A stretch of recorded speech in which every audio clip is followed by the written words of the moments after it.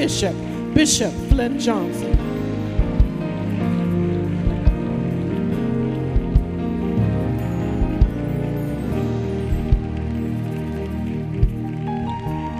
Now raise those hands to the Father God who keeps you, sustains you, whose plan He's working out for you, the one who gives you purpose and reason for life, the one who provides and promotes.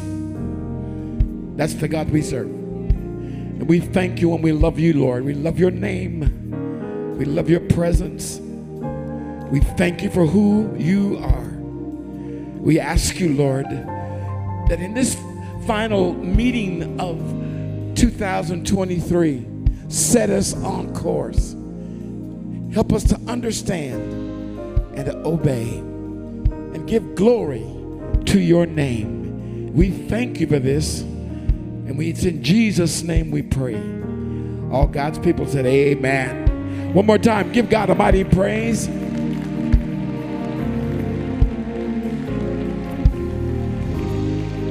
I mean a mighty praise, because He's mighty. Yes, Lord. Yes, Lord.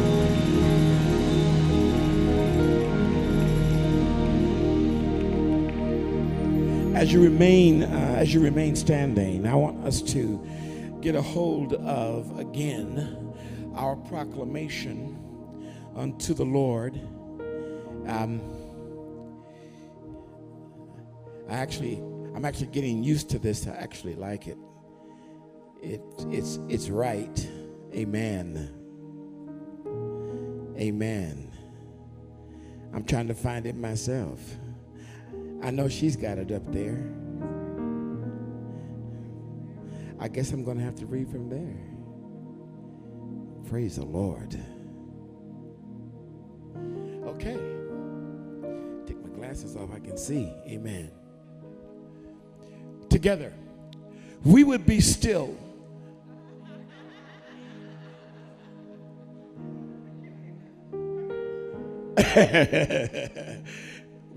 Some of us need that, right? I'm wondering how many of you ever have carved out within every 24-hour period a time, a place to be still. To turn off all your social media. Some of you would have a heart attack and be with God right quick.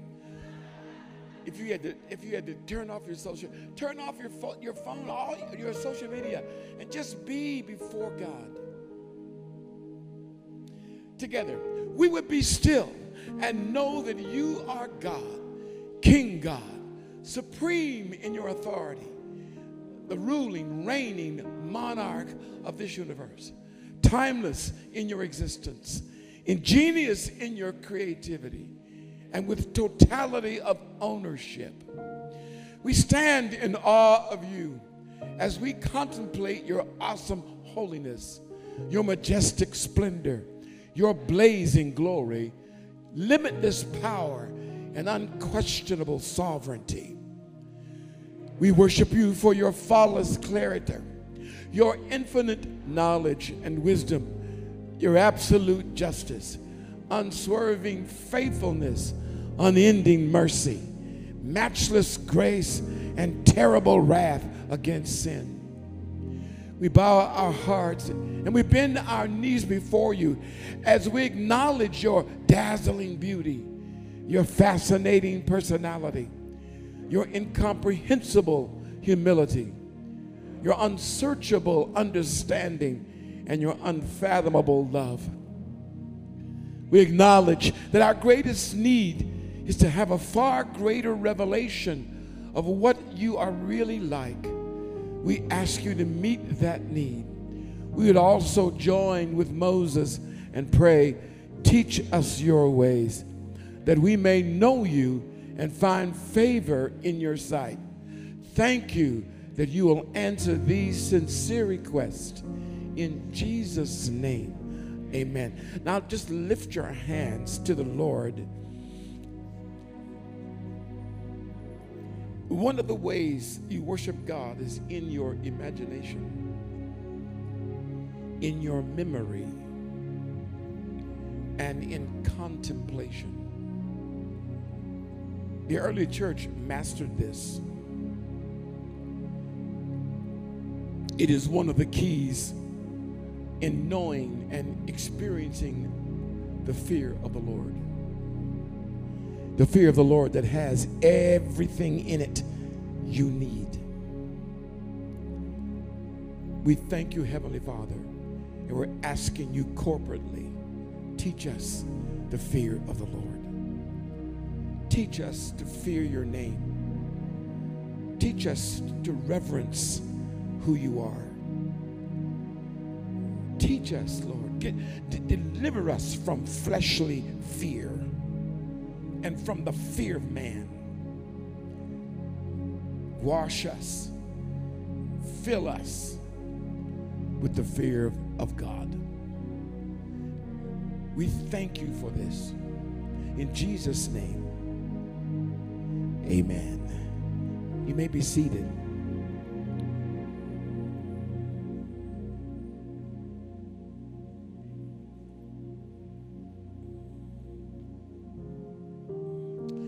The Lord, his eye is on the nation that fears the Lord.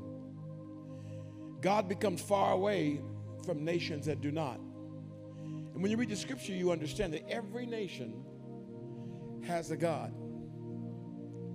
If you consider every people group, if you consider every ethnicity, every one of them, wherever they are in the world, they have a God. They worship something. And God said, my people are unique because they worship the true God. And I want to share this morning, I want you to go with me to Exodus, the book of Exodus, chapter 19.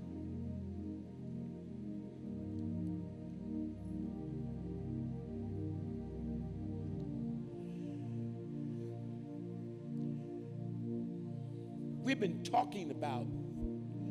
been having this conversation about the fear of the Lord. I feel like it's a conversation that needs to continue.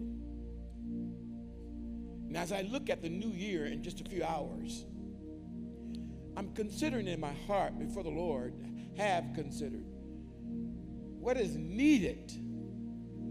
What must we have? What is it that we must know as we go forward, as times become more terrible, as economies dry up, as disease spreads, as war is threatened even more throughout not just this nation, around the world. What do we need? Lord, how would you speak to us? What must we know? Not just in our head. What must we experience, know in our knowing? Now, I believe this word actually becomes non-negotiable, not just for us, but for all of his church. Now, all of you that are watching and joining us online today, of anything that you need to get a hold of is this subject we've been speaking about over the last few weeks. I had an opportunity last night to spend time with one of my bishops, not bishops that I submit to and follow, but bishops that I lead. And we had an awesome conversation. They were just in town for a few hours, and so we spent some time together. And I started talking to him about what I've been preaching. You know, when preachers get together, they always want to know what you're preaching, you know. And so I started talking to him about this subject, and it so struck him our conversation went from, you know, when you're just looking at and thinking about, did you say pontificating? My wife says pontificating. It went from a moment there of revelation and a moment of worship when he began to, when his mind began to remember. The Holy Spirit actually started bringing back to his memory the things that he knew about this subject. And then he saw it. This is why I knew God was in this conversation. Then he saw it in light of what was happening to him and in light of what was happening to his people. And what had happened, all the things that he'd been wrestling with, just pulled them all together in one thought, and he got it. He's like, oh my God, I see it. It's the Holy Spirit that's able to do. Only the Holy Spirit can do that. And I'm asking the Lord to help us this morning with this. To do it for you. God bless you. Amen. To do it in your mind. Some of you have never understood or even heard this subject, let alone read about it or studied it. And this subject matter we're speaking of is the very first lesson God gave my wife and I in the beginning of our salvation. When we committed our lives to the Lord, one of the first lessons, foundational lessons, God laid out for us. Her name is Joy Dawson, and she taught this subject. That was her forte. My wife and I are in Germany receiving the Lord and making a deep decision to follow him wherever he led us and to do whatever he commanded us. And you got to understand this. We grew up in church. How many of you understand when I say in church? Help me right now, Jesus. We didn't grow up as the church. We grew up in church. In fact, we went to church every Sunday. We didn't have a choice. Our parents were in the ministry. My mama was the pianist.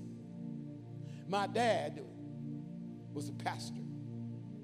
Oh Lord, you PK? Yeah. You know how bad PK kids can be, right? I'm just kind of curious. How many of y'all are PK kids? Raise your hand. No, better than that. Stand up if you're PK kids. I want to see them bad kids. No. Stand up. Your daddy was a PK? Serious? Your mother, your grandmother, your grandmother? Oh my God. Your father? Lord have mercy. No. Really? Lord have mercy. His grandfather. Your grandfather. Stand up, girl. You know, the grandkids. If your grandpa, let me put it this way. If in your family line there's a preacher, stand up. Lord, look around. Oh my God. If generationally somewhere in there, somebody in your family was called by God to preach the word, stand up. Grandfather, uncle, whatever he said in your family line. Oh my God. Oh my God. They're still standing up, honey. No wonder why it's been so hard to preach to these folks. I get it now. It's a revelation, Jesus. Thank you. Turn around and look at each other. Because you know, God is a generational God. He tracks generations. He runs callings and he runs ministry down generational lines. Oh, yeah, he does. Is it possible that reason why y'all had it so hard is because of what God was trying to release in your life? You got to ask yourself, what is the enemy trying to keep you from? Oh, my God. You can hug each other and say, we're going to be all right, even though we're going to be all right. We're going to be all right. You may be seated. I asked that question because as I was talking with this bishop, and he saw it, he got it. It's like we were sitting there looking at the counter, and it was like one of those I got it moments. He said, Bishop, please, send me your notes. Well, I emailed him. I compressed the file of notes and sent it to him. I know. He's got problems. Okay. I emailed him the notes because I knew he got it. And when you get it, the Lord will just open it up to you. And I'm wanting to this morning open a little more up to you so you can see. When you see it and you get the aha, it's like, oh my God, it's on now. So let me try to do a little more this morning. And those of you that have ministry in your family lineage, now, excuse me, just because you have lineage, you don't have or you're not aware of any ministry gifts in your lineage, doesn't mean God hadn't called you to ministry. Is this working? Testing. 1, 2, 3.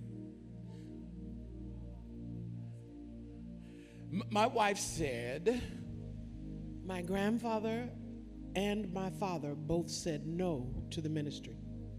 They refused to follow God. They knew they had a call, and they said no, but I'm the first in my generation. Oh, my God. And now consider her children. Lord, I didn't know he was going to take me that way. Ooh. Lord, have mercy.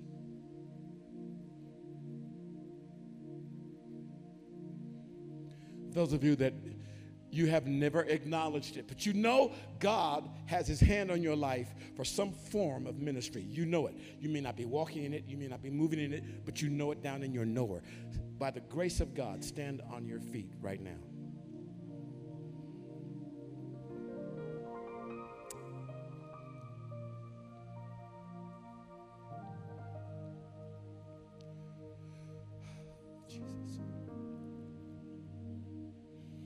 And I want you not only to stand, but look around. It's amazing. I'd like to even venture that many of you that are standing right now that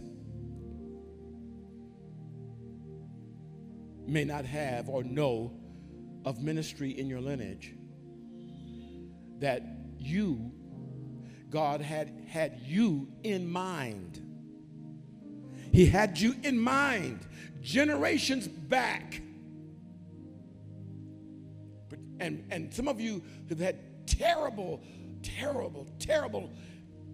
calamity and records of destruction that came before you. But God has spared you. Before we enter into 2024, I need you to enter into 24 with a different mindset. It's not about what you traditionally, for most of you, it's not about what you traditionally anticipated as far as ministry is concerned. And for many of you, it may not be ministry as I am ministering today, but it is nonetheless every bit as important, every bit as crucial to heaven.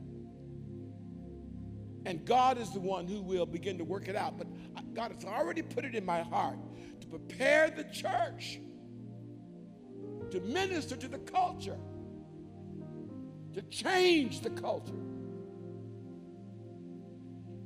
As long as I can remember being called by God, I knew that my purpose was not just to preach to people on Sunday morning.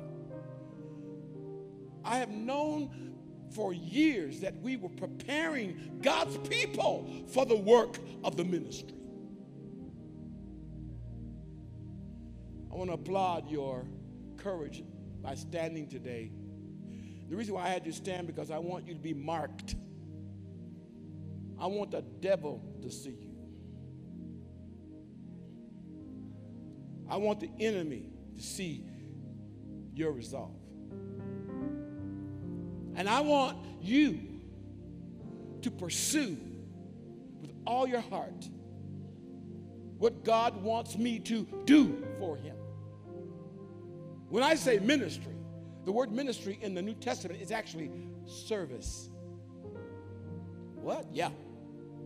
ministry in the New Testament is actually service. How will I serve God? And God gives ministry gifts to those so that they can do that. And the people he chooses to do it, nobody else would choose. But God does. I want you to lift your hands to the Lord and do what my brothers in the Church of God in Christ do. Say one thing: yes, Lord. And just tell him, yes, Lord. You may not understand it all. You may not comprehend it all. But I promise you, you will. And all God's people said, amen. You may be seated. So what? Now, okay, Lord, I just didn't understand that this morning. And now I understand why I'm supposed to tell you what I'm supposed to tell you. So, here's the way it works. You all know the story about, you heard about that, the time in history when Pharaoh was so threatened in his leadership and control in the world that he decided, that there was a word that a leader would come out of Israel. So what he did, he told all of the Egyptian midwives to kill all the babies that were born in a certain period. Y'all there? He said, I want you to get rid of them. All the boys. Not specifically the boys. If it was a boy and it was born within a period of time, I want you to, he said, I want the midwives to strangle them when they come out of the womb, so that the mother will never hear their voice cry. Y'all hearing? Y'all hear? Rip them out and choke them, so that while the mother is in pain of delivery, you take the baby's life so she'll never know. But the Bible says the midwives feared God.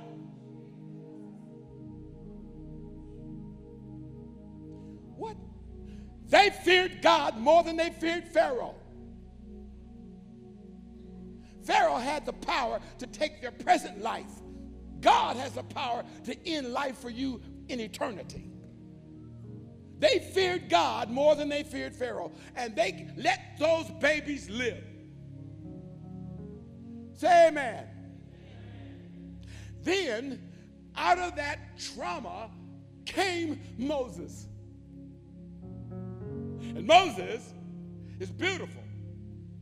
And his mother, she hides him. You know the story. Wraps him, puts him in a basket, a waterproof basket, and she and the daughter go down to the river and to put the baby in the water. Y'all deal with me. This is a great story, by the way. What's the name of the deal? Oh, yes, play it for me. So the baby floating down the river. Can you imagine? Have you ever seen the Prince of Egypt? Have you ever seen the Prince of Egypt? You got to go back and revisit it again. It'll help you. Then the baby ends up. Now, by the way, he's in the river, but God is the one who turns the river the way he wants. If he can turn the king's heart the way he wants, like a river, he can turn the river the way he wants. And he takes the current. God gets in the current and moves the basket right there at Pharaoh's doorstep, back doorstep, and his daughter said, whoa, and she looks, raises the top, and she takes it, because she ain't had no babies. She takes that child as her own. Y'all know this story? And raises this child. So Moses, who's called by God, and he doesn't know it yet, Moses, who has God's purpose all in his life, Moses, who is great in the sight of the Lord, and the baby has no idea, is raised in the back door of the devil. And so she raises him in all the customs, and God's not scared of what y'all been through. Lord have mercy.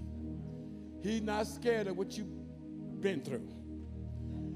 God is not moved by the mess y'all been in. Say amen. God is not upset with the ratchet. What's that word we use now? Ratchet. God is not scared of your ratchetness. Are y'all there? Look, tap your neighbor and say, you're ratchet, but you're still called. Tap your neighbor and say, I know you're ratchet, but you're still called. And God is not changing his mind. So Moses is raised up a child. He sees all the debauchery. He sees the lifestyle. He doesn't know anything else. He doesn't know his mama. Well, he doesn't know it's his mama. God was so awesome until not only did he put Moses in the backyard of Pharaoh, he ended up hiring his natural mama to come in and nurse him. What is that? Is God awesome? Now, can you imagine Miriam? She holding the baby. Moses is nurtured from his own mama's milk, and he don't even know that's his mama. But God is awesome. Isn't he awesome?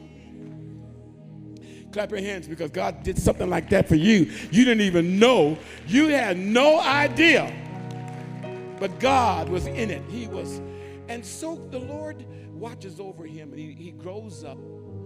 And in all that he grew up, he was educated with the finest education in the world that time. He was sharp. He was groomed to lead. He was groomed to be in charge. I can't give you all the details. We'll be here all day next week.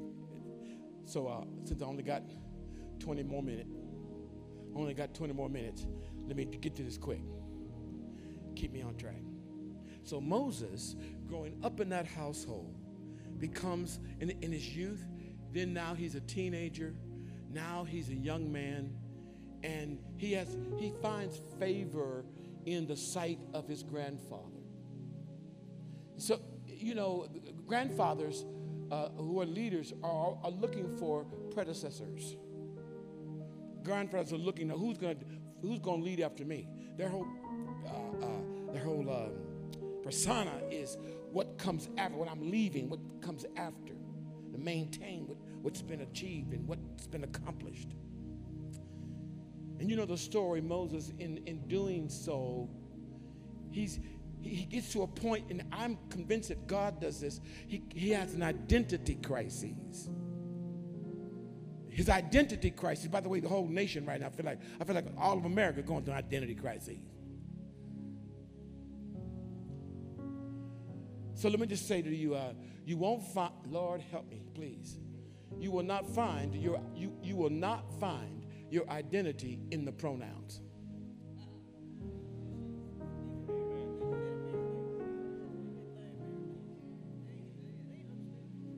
You will not find your identities in multi-pronouns. And no matter how many of them you apply to yourself or use in reference to yourself, that will not feed you what you deeply, deeply need. And that is that God Almighty, who saw down through the generations, who calculated your genes and your chromosomes, and calculated the time in which you would break forth in history, and calculated how to keep you from being dead when you should have been dead, even to bring you to this very moment. God, that's the one who can really show you who you really are and make you satisfied with that, in spite of the sinful urges of your flesh. Are you guys still with me? Now, you know I'm trying to be kind, right? Because in here I really am kind. I'm trying to be. But you need to understand something. That God does not, men do, but God does not make mistakes. He's too perfect to make mistakes. He's too precise. He's too scientific. He's too powerful to make a mistake about you. God is so bad. God don't, everybody else play checkers, God play chess. God looked down 5, 6, 16, 25, 135, 600, 1,000. He looks down 1,000 moves and calculate where it's going to be, because it's going to be where I want it to be. And one of those moves is this morning. Touch the person next to you. Said, you are what God has made you. You are the person that God loves. Okay, so how will I do this? Moses grows up, and in his, now he's at an identity crisis. He's trying to figure out, it can't be an Egyptian. I'm not an Egyptian. I'm not a Hebrew. A Hebrew was somebody you spit on. A Hebrew was like a dog in those days.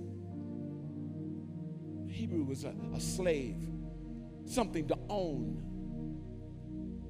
A Hebrew wasn't even hardly calculated as a person. He finds out,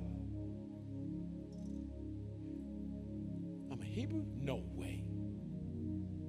No way. And it's conclusive. It becomes conclusive that he really is, and he doesn't know what to do about that. Some of you may be wrestling with the call of God on your life. You may not want to think about it very much because it's so contrary to your past, your upbringing, even the image you have of yourself. But the truth is, God does not make mistakes, and when it's time for God to reveal that, he'll wake that up, and it can cause tremendous conflict. In fact, do not be dismayed if you're having conflict over what I'm saying about this. That's part of this journey.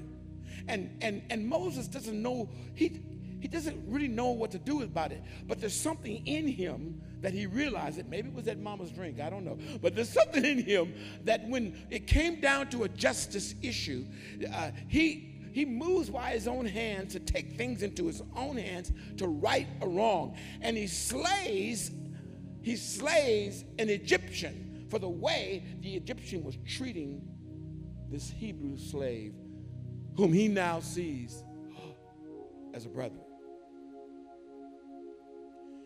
And he realizes the penalty of his sin really is death. He doesn't want to face it, so he runs.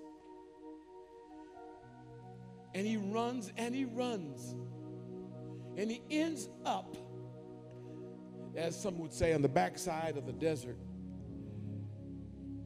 running away from his past, running away from his sin, running away from his disappointment, the way he thought things were going to go. Not at all. So one day,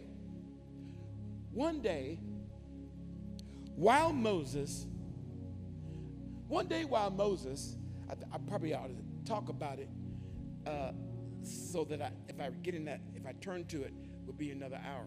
So he runs and he takes up a life.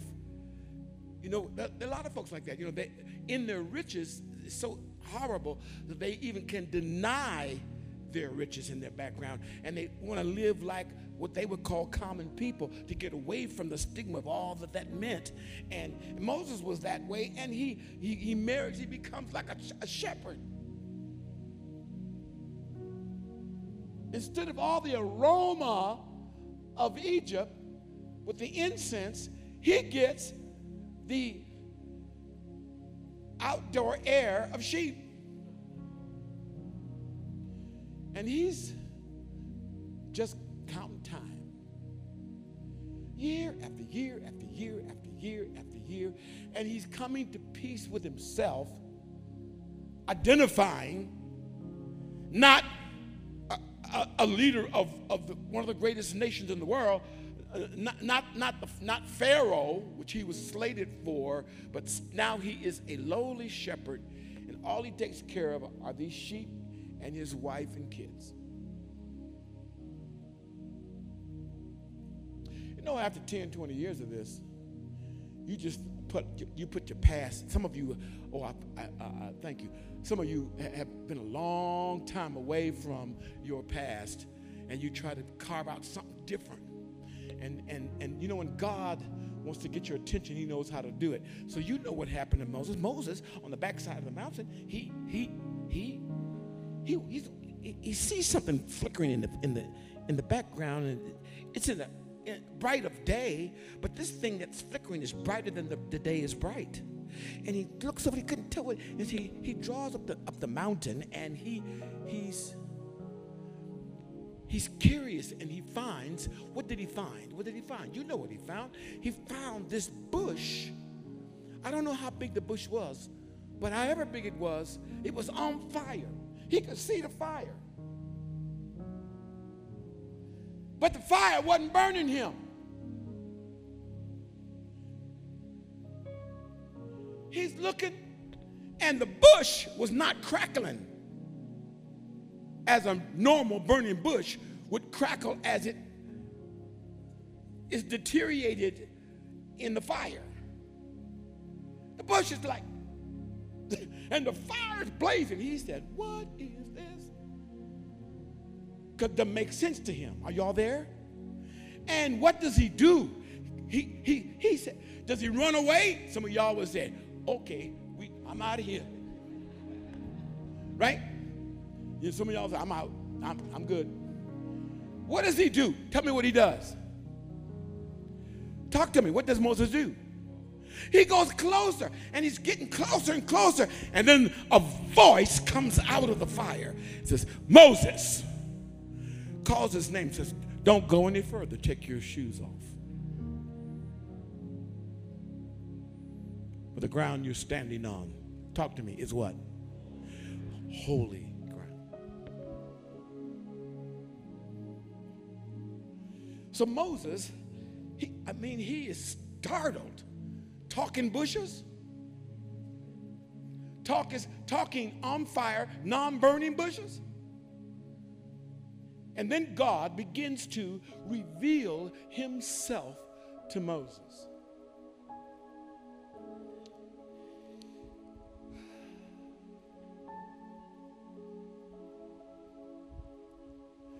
Moses doesn't become afraid in his flesh until the voice speaks.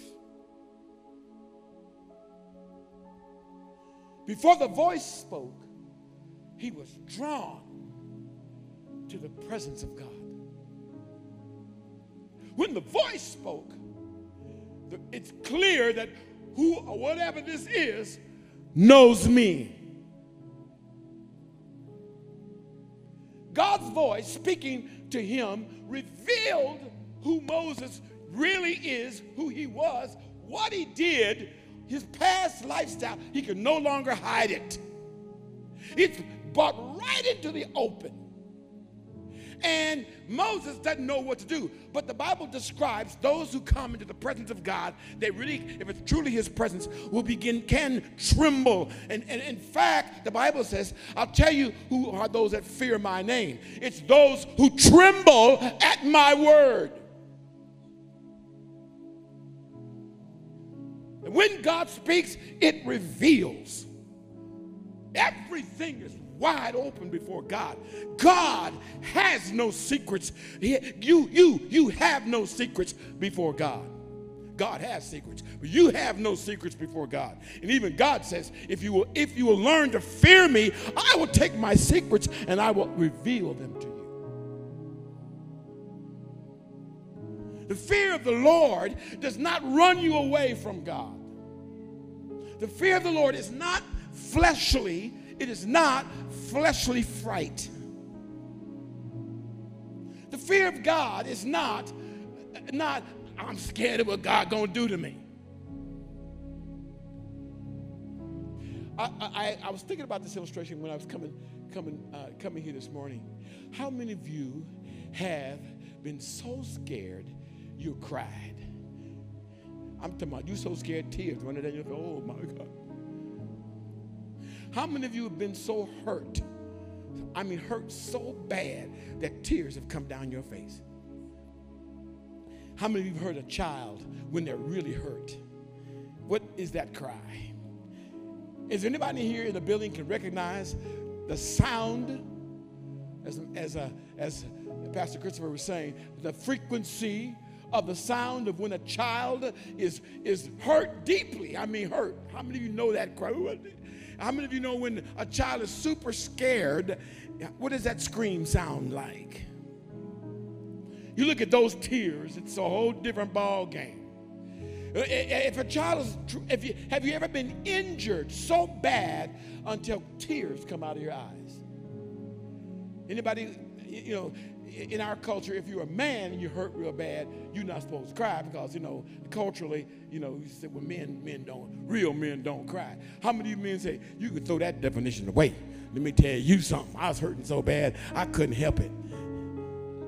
Some of you, if you've been through certain medical procedures and they're not able to anesthetize you, I'm going to tell you something. Your tear duct said, boy, you better shut up and let me go. Because you're hurting so bad, you don't even care. You don't even care who sees you cry. In fact, you hope whoever sees you cry will do something for you to stop that pain. You know what I'm talking about? And those tears are real. Aren't those tears real? Have you ever felt those hot tears from a situation that is so painful, devastating, frightful? How many of you have had tears that you have laughed so hard that you but you have laughed so hard, when you think about that situation, you start laughing again. And you laugh so bad, you look up and tears are running down your face. I think the Lord kind of gave us that capacity because he wanted us to understand there's a difference when it's truly the fear of God. When it's the fear of God, it's like crying from laughter, in the sense that it's not negative, it's not painful,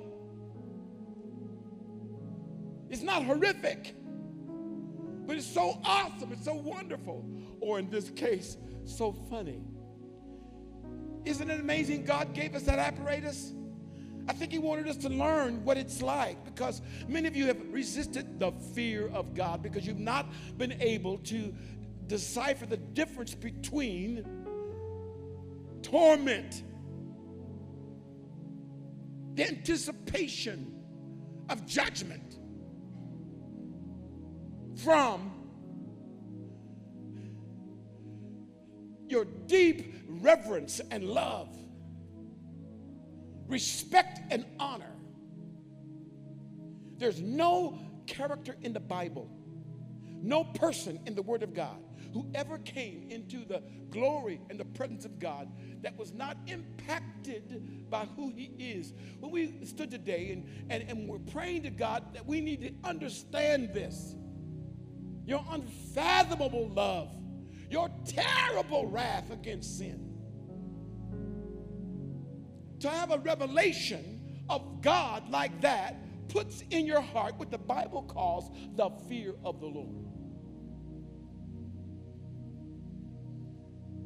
Moses is on his knees before God, and this bush is burning, but he wants to get close, but God understands.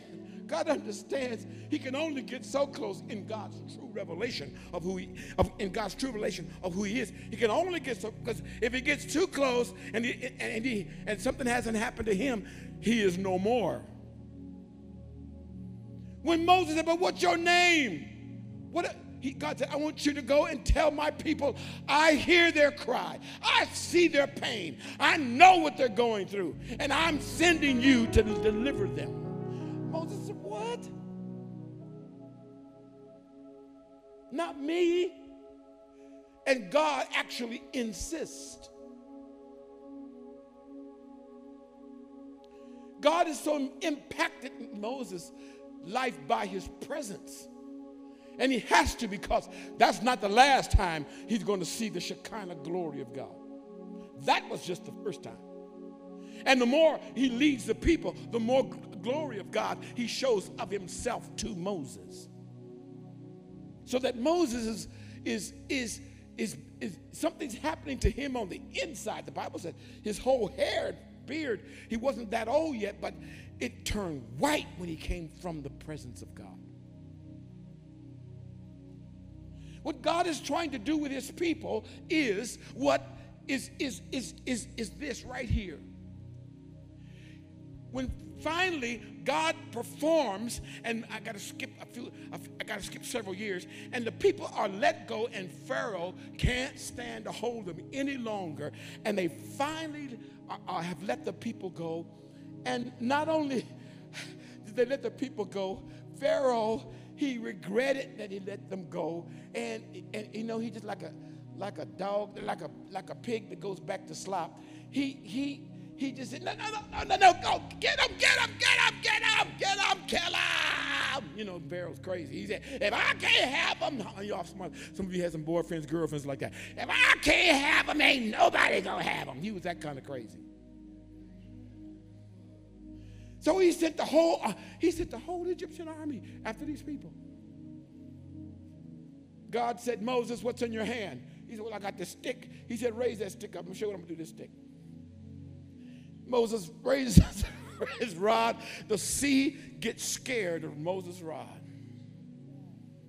And the sea goes whoosh, stands up on both sides.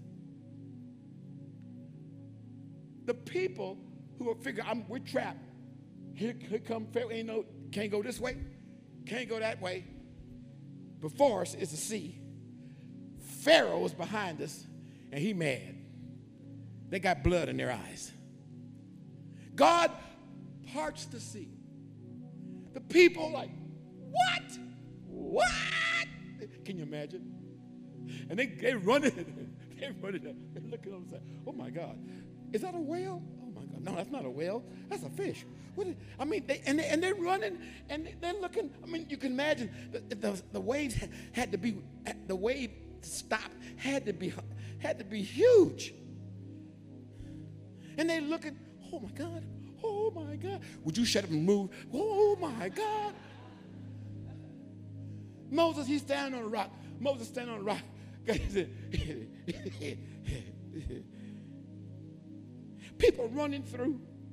The last one, that last little doggy.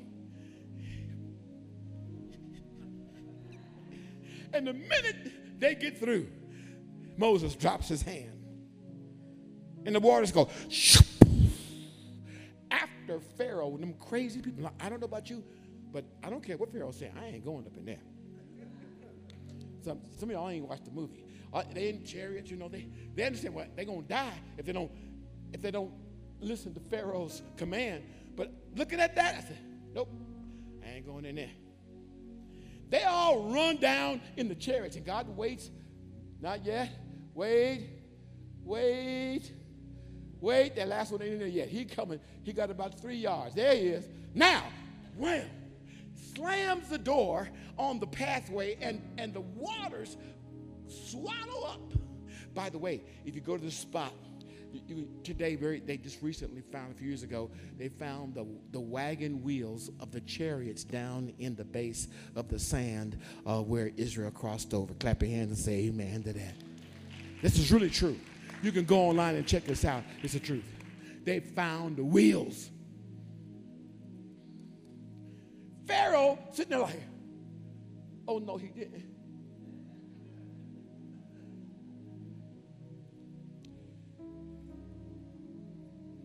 They're on the other side. And God supernaturally delivers them. It delivers them in a way that for all of history, everybody will know the power of God. Look at your neighbor, and God can deliver you too, no matter how many odds are against you. God can and he will deliver you. If you do what he says, if you go where he says go, if you follow where he says follow, if you obey the command of the Lord, if you will serve the Lord, he'll close, amen. He will close the enemy off of your life. Tell your neighbor what I said. He'll close the enemy off of your life, and he will give you the leeway to do all the things that he's called you to do. Moses is, the fear of the Lord is to serve a God like that.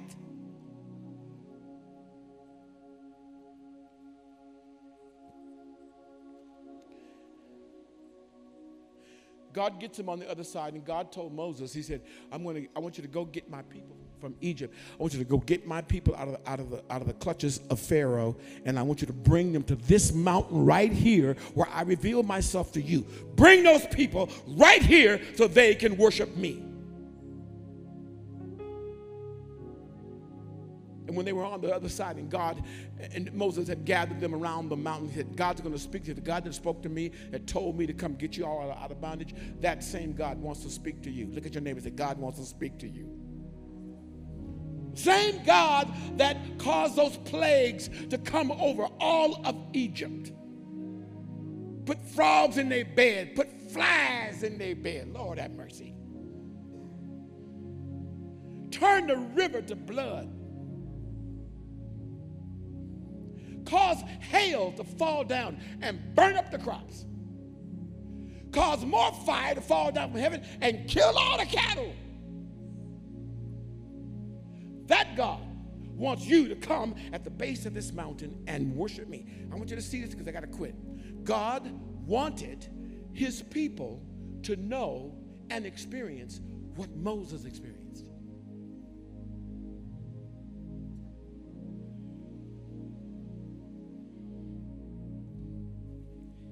Say, Fury, go to 19, Exodus 19.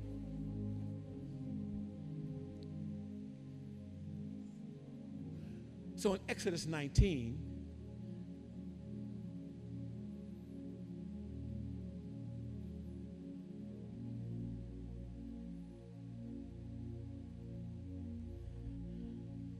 he gathers all the people, and Moses said, no, by the way, if God's gonna talk to you, you're gonna have to change your dress. You gotta take that. All y'all wearing that. Please don't hear this the wrong way. All y'all wearing this jewelry, take your jewelry, your bracelets, your bangles, your earring, take all that, your necklace, all that stuff. Take it off. Not because it was bad, because what it represented was bad. It was the sign of the Egyptians on them.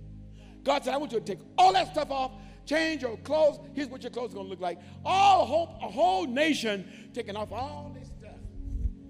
And by the way, excuse me, one of the ways you know you have the fear of God is when God tells you the way you're looking is not appropriate to represent me. Lord, and I've called you to represent me, but you ain't looking like you need to look, because if you're looking like that, they're going to think you're something else. No, I need you to look like this. How many of y'all, I know you don't want to hear this word right now, but that's at the heart of what some of you are dealing with, and maybe one reason why you have not gotten a hold of what God wants you to do, because you have worshiped how you look. So now, and so you'll have to take this individually. So if you have anything about you that's displeasing to the Lord, when the fear of God is in your heart, because you love him more than you love anything else, and you hate what he hates, if it means changing your look,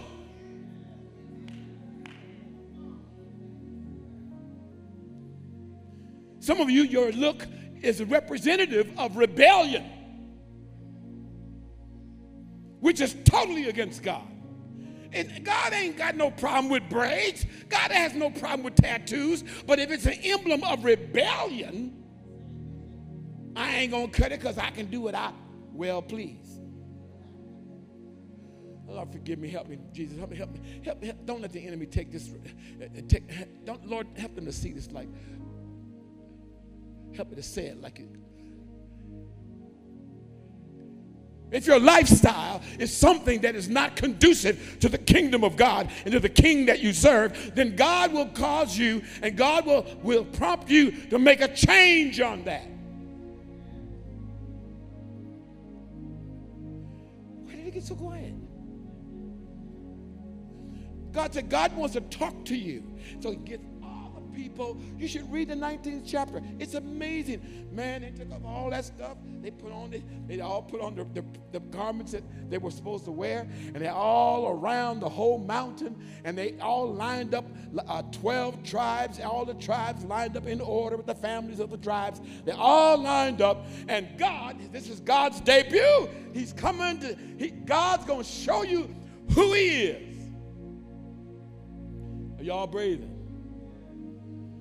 The Bible says that smoke and fire came down on the mountain.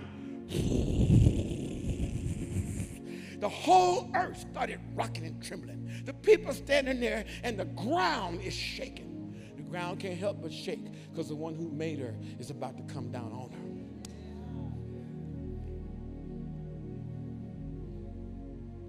Man, the people are standing there, and Moses, he's standing there. Are you guys still there? Hurry up, go home. Let these people go home.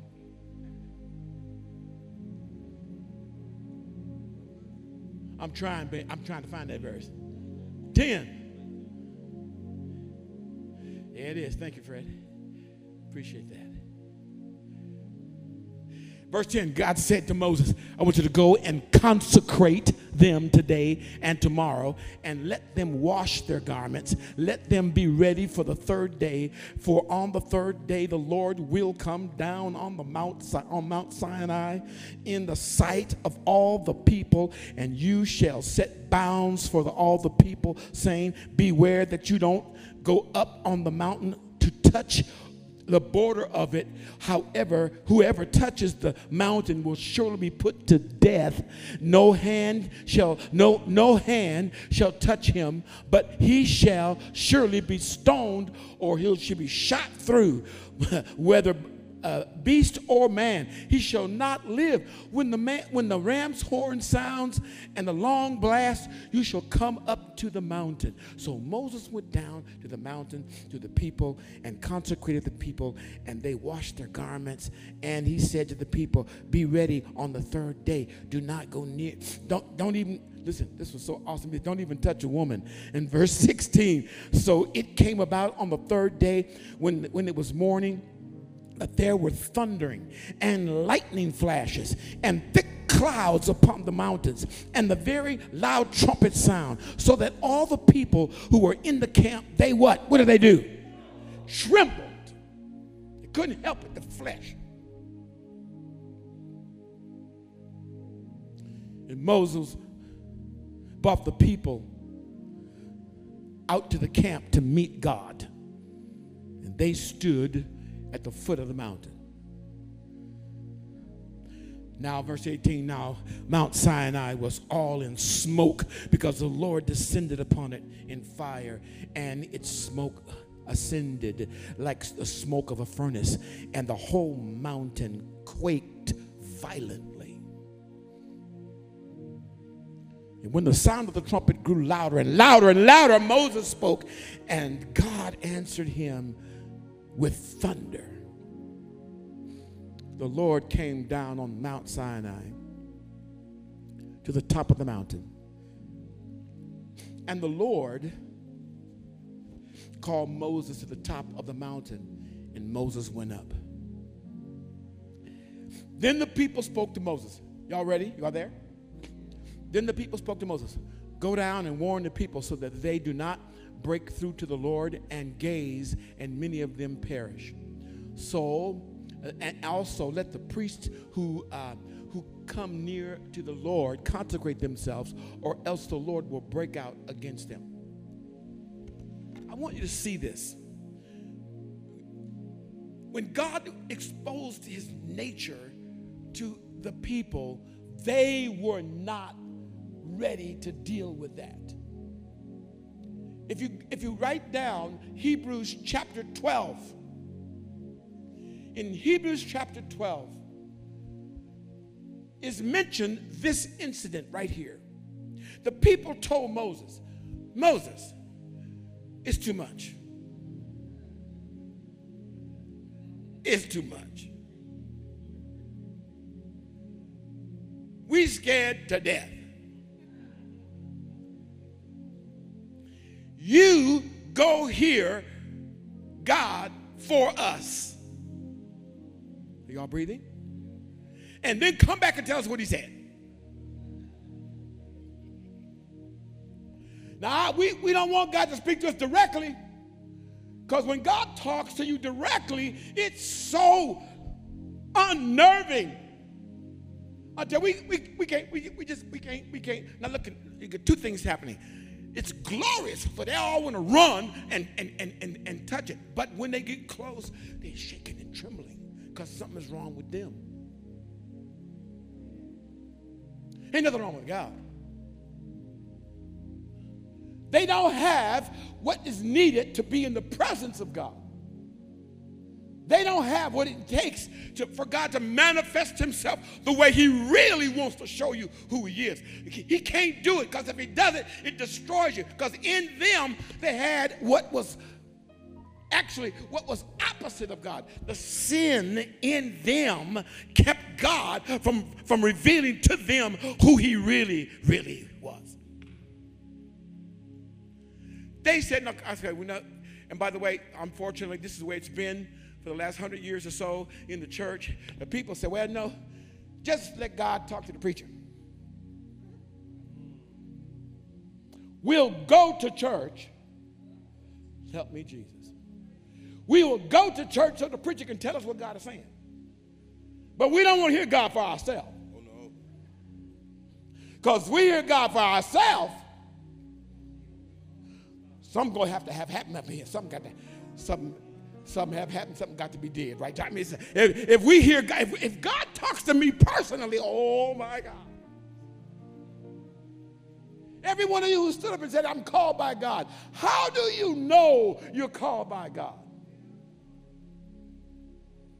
How do you know that something is greater than where you have been? How do you? Because God was able at some point to let you know that a holy God has called you to a holy purpose. When you go to the 12th chapter of Hebrews, they said, look, whatever you don't let God, don't let God speak.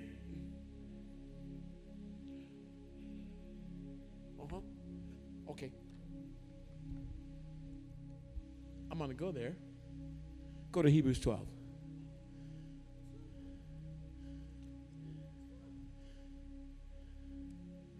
Y'all there?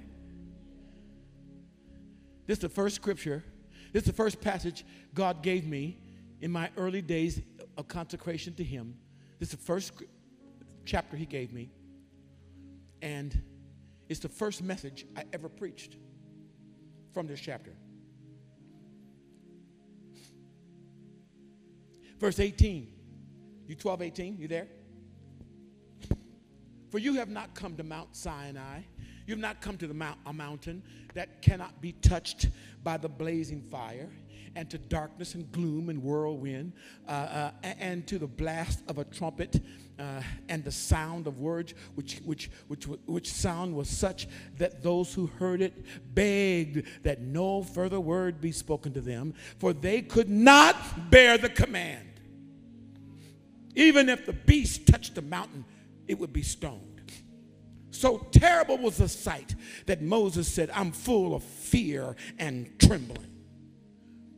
But you have come to Mount Zion and the city of the living God, the holy Jerusalem, the myriads of angels, to the assembly and the church of the firstborn who are enrolled in heaven, and to God, the judge of all things, and to the spirits of righteous men made perfect, and to Jesus, who's the mediator of a new covenant, and to the sprinkled blood, which speaks better than the blood of Abel. See to it that you do not refuse him who's speaking, for if those who did not escape when they refused him who warned them on earth, much less will we escape if we turn away from him who warns from heaven. And his voice shook the earth then. But now he has promised, saying, Yet once more. Yet once more. Are you still there? Yet once more, I will shake not only the earth, but I'm going to shake heaven also. And this expression, yet once more, it denotes the removing of those things which can be shaken as of created things, so that those things which cannot be shaken may remain. Therefore, since we have received a kingdom which cannot be shaken, let us show gratitude by which we may offer to God an acceptable service with reverence, and the word is godly fear. This translation says awe. It's godly fear, the fear of God. For our God, what does it say? Our God, he has not changed his nature. Now, what am I trying to say to you? I'm going to see if I can get it.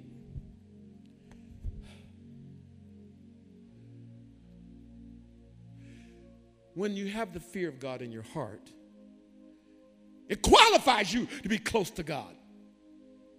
It qualifies you to hear God speaking directly to you. It qualifies you not to go on in your sin. When you have the fear of God in your heart, everything that's sinful becomes manifest to you. And because the fear of God is in your heart, and you see that thing or that attitude or that way, you hate that thing. Lord, I don't want that in my life. When the fear of God's in your heart, God shows you how much you look like the world. God, when the fear of God's in your heart, he shows you how ugly you are to him, yet he loves you. How ugly whatever is from the world is in your life. How ugly, how heinous, how terrible it is. And God will cause you, if you have the fear of God, to see it and hate it.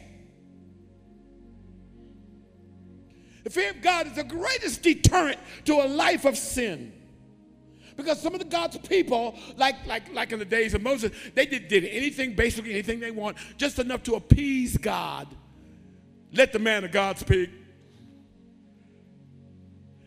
I'm going to tell you, a great day in your life is when you get up and you're in your private time before God, and God shows you, and you come and sit here, and I preach what you saw. You go, oh my God.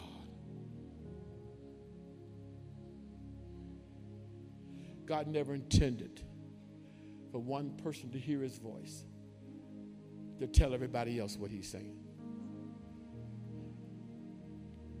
No, that's not the way he functions. God never intended for the church, for the people of God, to go to church to hear a word that has been speaking to you all week long.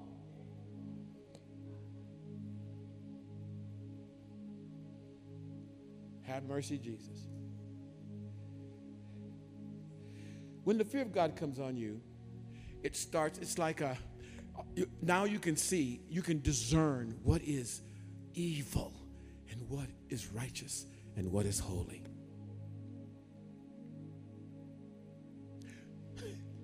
When the fear of God's in your heart, you don't have to be tripping over political parties. Because the issue is not the political party. The issue is what is right and what is wrong, what is righteous and what is wicked. And you easily make a choice. The fear of God was in your heart will keep you. Will keep your eye, Lord, I'm looking at it, will keep your eyes straight when she's a bad mama jamma walks past you. Not because you can't look, but because you're faithful to your covenant. When the fear of God is in your heart and you have an opportunity to sneak it, to steal it, and nobody will know.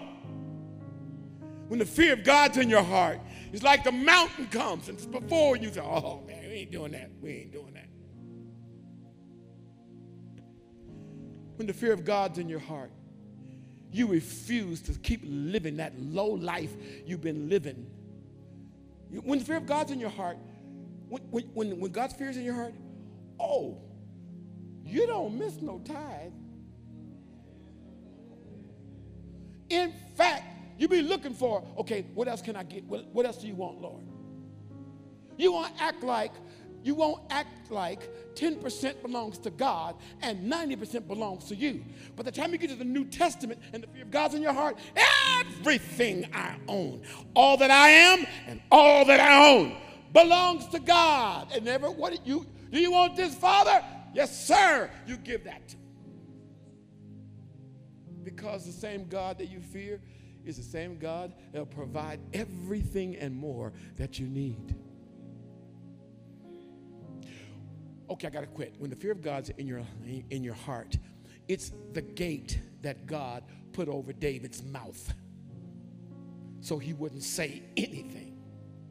When the fear of God's in your heart, it's actually more, it's greater than the lightning and the thunder. It's greater than that. Because when the fear of God's in your life, you will not lie, you will not cheat, you will not steal. Am I talking to the right people? And if you do, quickly, what do you do? Quickly. Repent right now because of that precious gift from the Lord. The fear of God's in your heart. You won't lie on the application.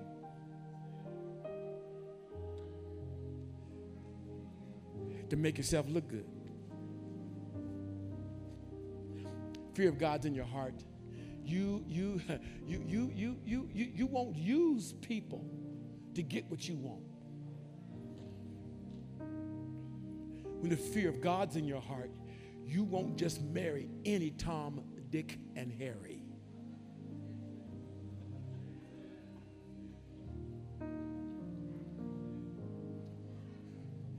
You start consulting Almighty God. God, was this you? Then let the thunder, then let the lightning, then let the voice, then let the frequency confirm. And then you know the decision you've made is a good decision. When you don't have the fear of God, you do everything that pleases you and very little of what pleases God. When the fear of God is not in your heart, you make whatever decision you think you ought to make regardless of who it hurts or where it takes you. When the fear of God is not in your heart, you neglect responsibility. When the fear of God is not in your life, then you go the way you want to go, doing what you want to do.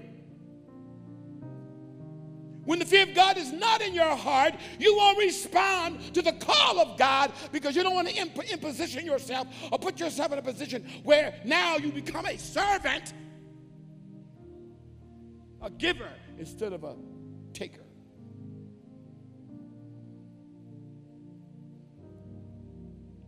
So whenever we talk about this, whatever character we bring up, you'll start weighing things by this. Last service of 2024. Take a hand, 23. Last service of 2023. Take a hand of the person sitting next to you in the chair. I want to tell you something, saints. God wants this prevalent in your heart and mind. The lack of it is why the will of God has not been manifest and why the kingdom of God has not come. I'm not talking about something religious. Because if it's religious, you just pick it up when you need it.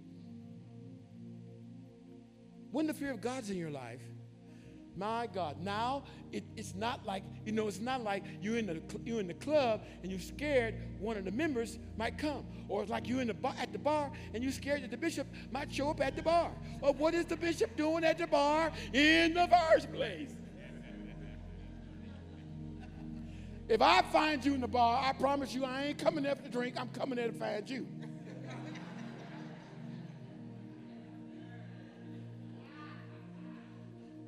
If you're in the booty shaking club, if you're going down to the booty shaking club, if you're down there looking at her, and you pulling out your wanna let it rain, and you letting it rain.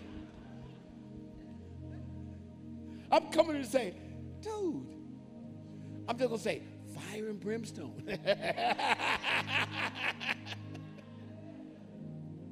By the way, that fire and brimstone manifested itself on Mount Sinai. when it manifests at the end, it's permanent. It's not holy. So, what are you going to do about this? Well, here's what I want you to do. I want you got somebody's hand? Yeah. I want you to pray a prayer with each other. And this prayer is for God to teach you, because this is not something that you don't just get it out of a book, even though you go to the Bible to see it. You get it, God puts it in your heart. He helped you to see it inside. So if you don't have a Bible handy, or you don't have electronic Bible, or your phone, your pad, and you're in a situation and you have to make a decision, that what he put in your heart comes up and you can see really clearly what I need to do. There it is.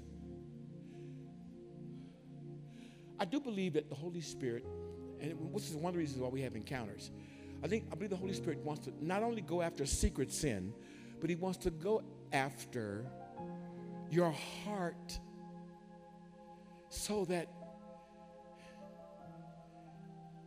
your fear is not, I'm afraid of God. Your fear is, I'm afraid that God, he won't stay with me.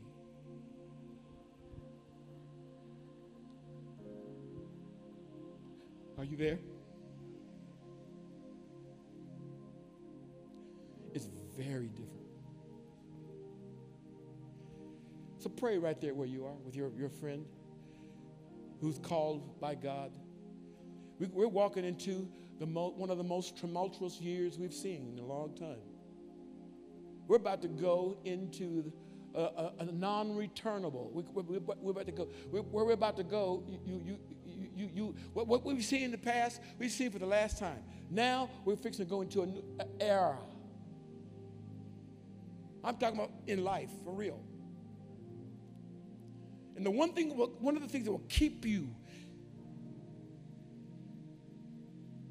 is this incredible way of the Lord called the fear of the Lord. It will guide you, and it makes you treat your brother, your sister. It's like, the way you live, the way you think.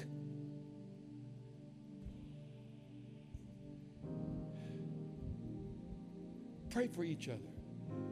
Pray for each other. God, grant my sister, grant my brother the fear of the Lord. Help them their eyes to see it. When they read the scriptures, Father, let it jump out of the scripture. Lord, when they're alone and no one else is around, let your voice within them teach them this principle. Lord, qualify us for great riches and great responsibility. Lord, those that you want to promote, that you haven't been able to promote because there's not enough of the fear of God in their heart. Lord, I pray, let their character keep them where you're now ready to lead them.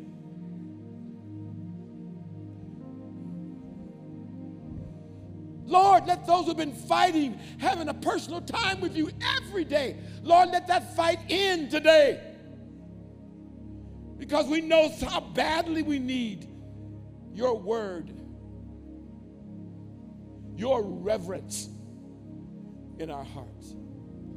Lord, will you open their eyes so that when they're in the marketplace and you manifest because of the level of the fear of God, may they immediately recognize it's you and obey you. Lord, I thank you. I thank you. I thank you for giving them your character. I thank you, Lord, for the power of repentance. I thank you for those who will turn who in their heart right now because they know what it is that so easily persuades them. Laying aside every sin and every weight which does so easily beset us. Lord, let us run with patience towards you with this in our heart.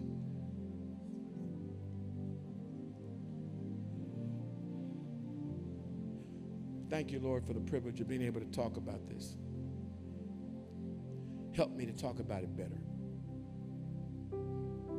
I thank you, Lord, for my brother and my sister. I thank you for what you're doing in their life. I thank you for the precipice, what they're sitting on right now. I thank you, Lord, for that open door before them, that you decided to give them this before you opened and they walked through that open door. Lord, thank you. I praise you. I exalt you, Lord. My King, my God, my only truth, my way, my joy. In case there are those of you who realize that there needs to be if you know this is you and you need this, there needs to be a public demonstration of your turning from your own way to the way of the Lord.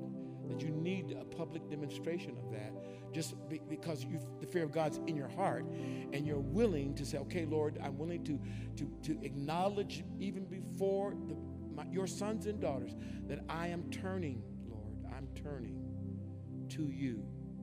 I'm turning from and I'm turning to you. That much fear in your heart is an amazing thing.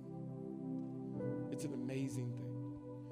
In a moment, I want you to, we're going to stand in a moment. I want you to come and stand before the church and just say, I'm one. I'm turning. I'm receiving this, because the things you said, Bishop, that need to be corrected in my heart. We're going to pray for you, imparting grace and anointing for you to go ahead and make the turn. Some of you are just need to publicly, some of you, your first step in a long time was standing up and saying, I know I'm called to ministry. What a courageous thing. And some of you have not gone forward in the service of the Lord because of things that have held you back. I'm talking about things in your own heart. But you're turning from that today, for real. On this last Sunday of 2023, I want you to make your Father proud, that he knows you hurt him. In Jesus' name, I want you to come and just stand now in this altar. I'll move back. Come and stand in this altar.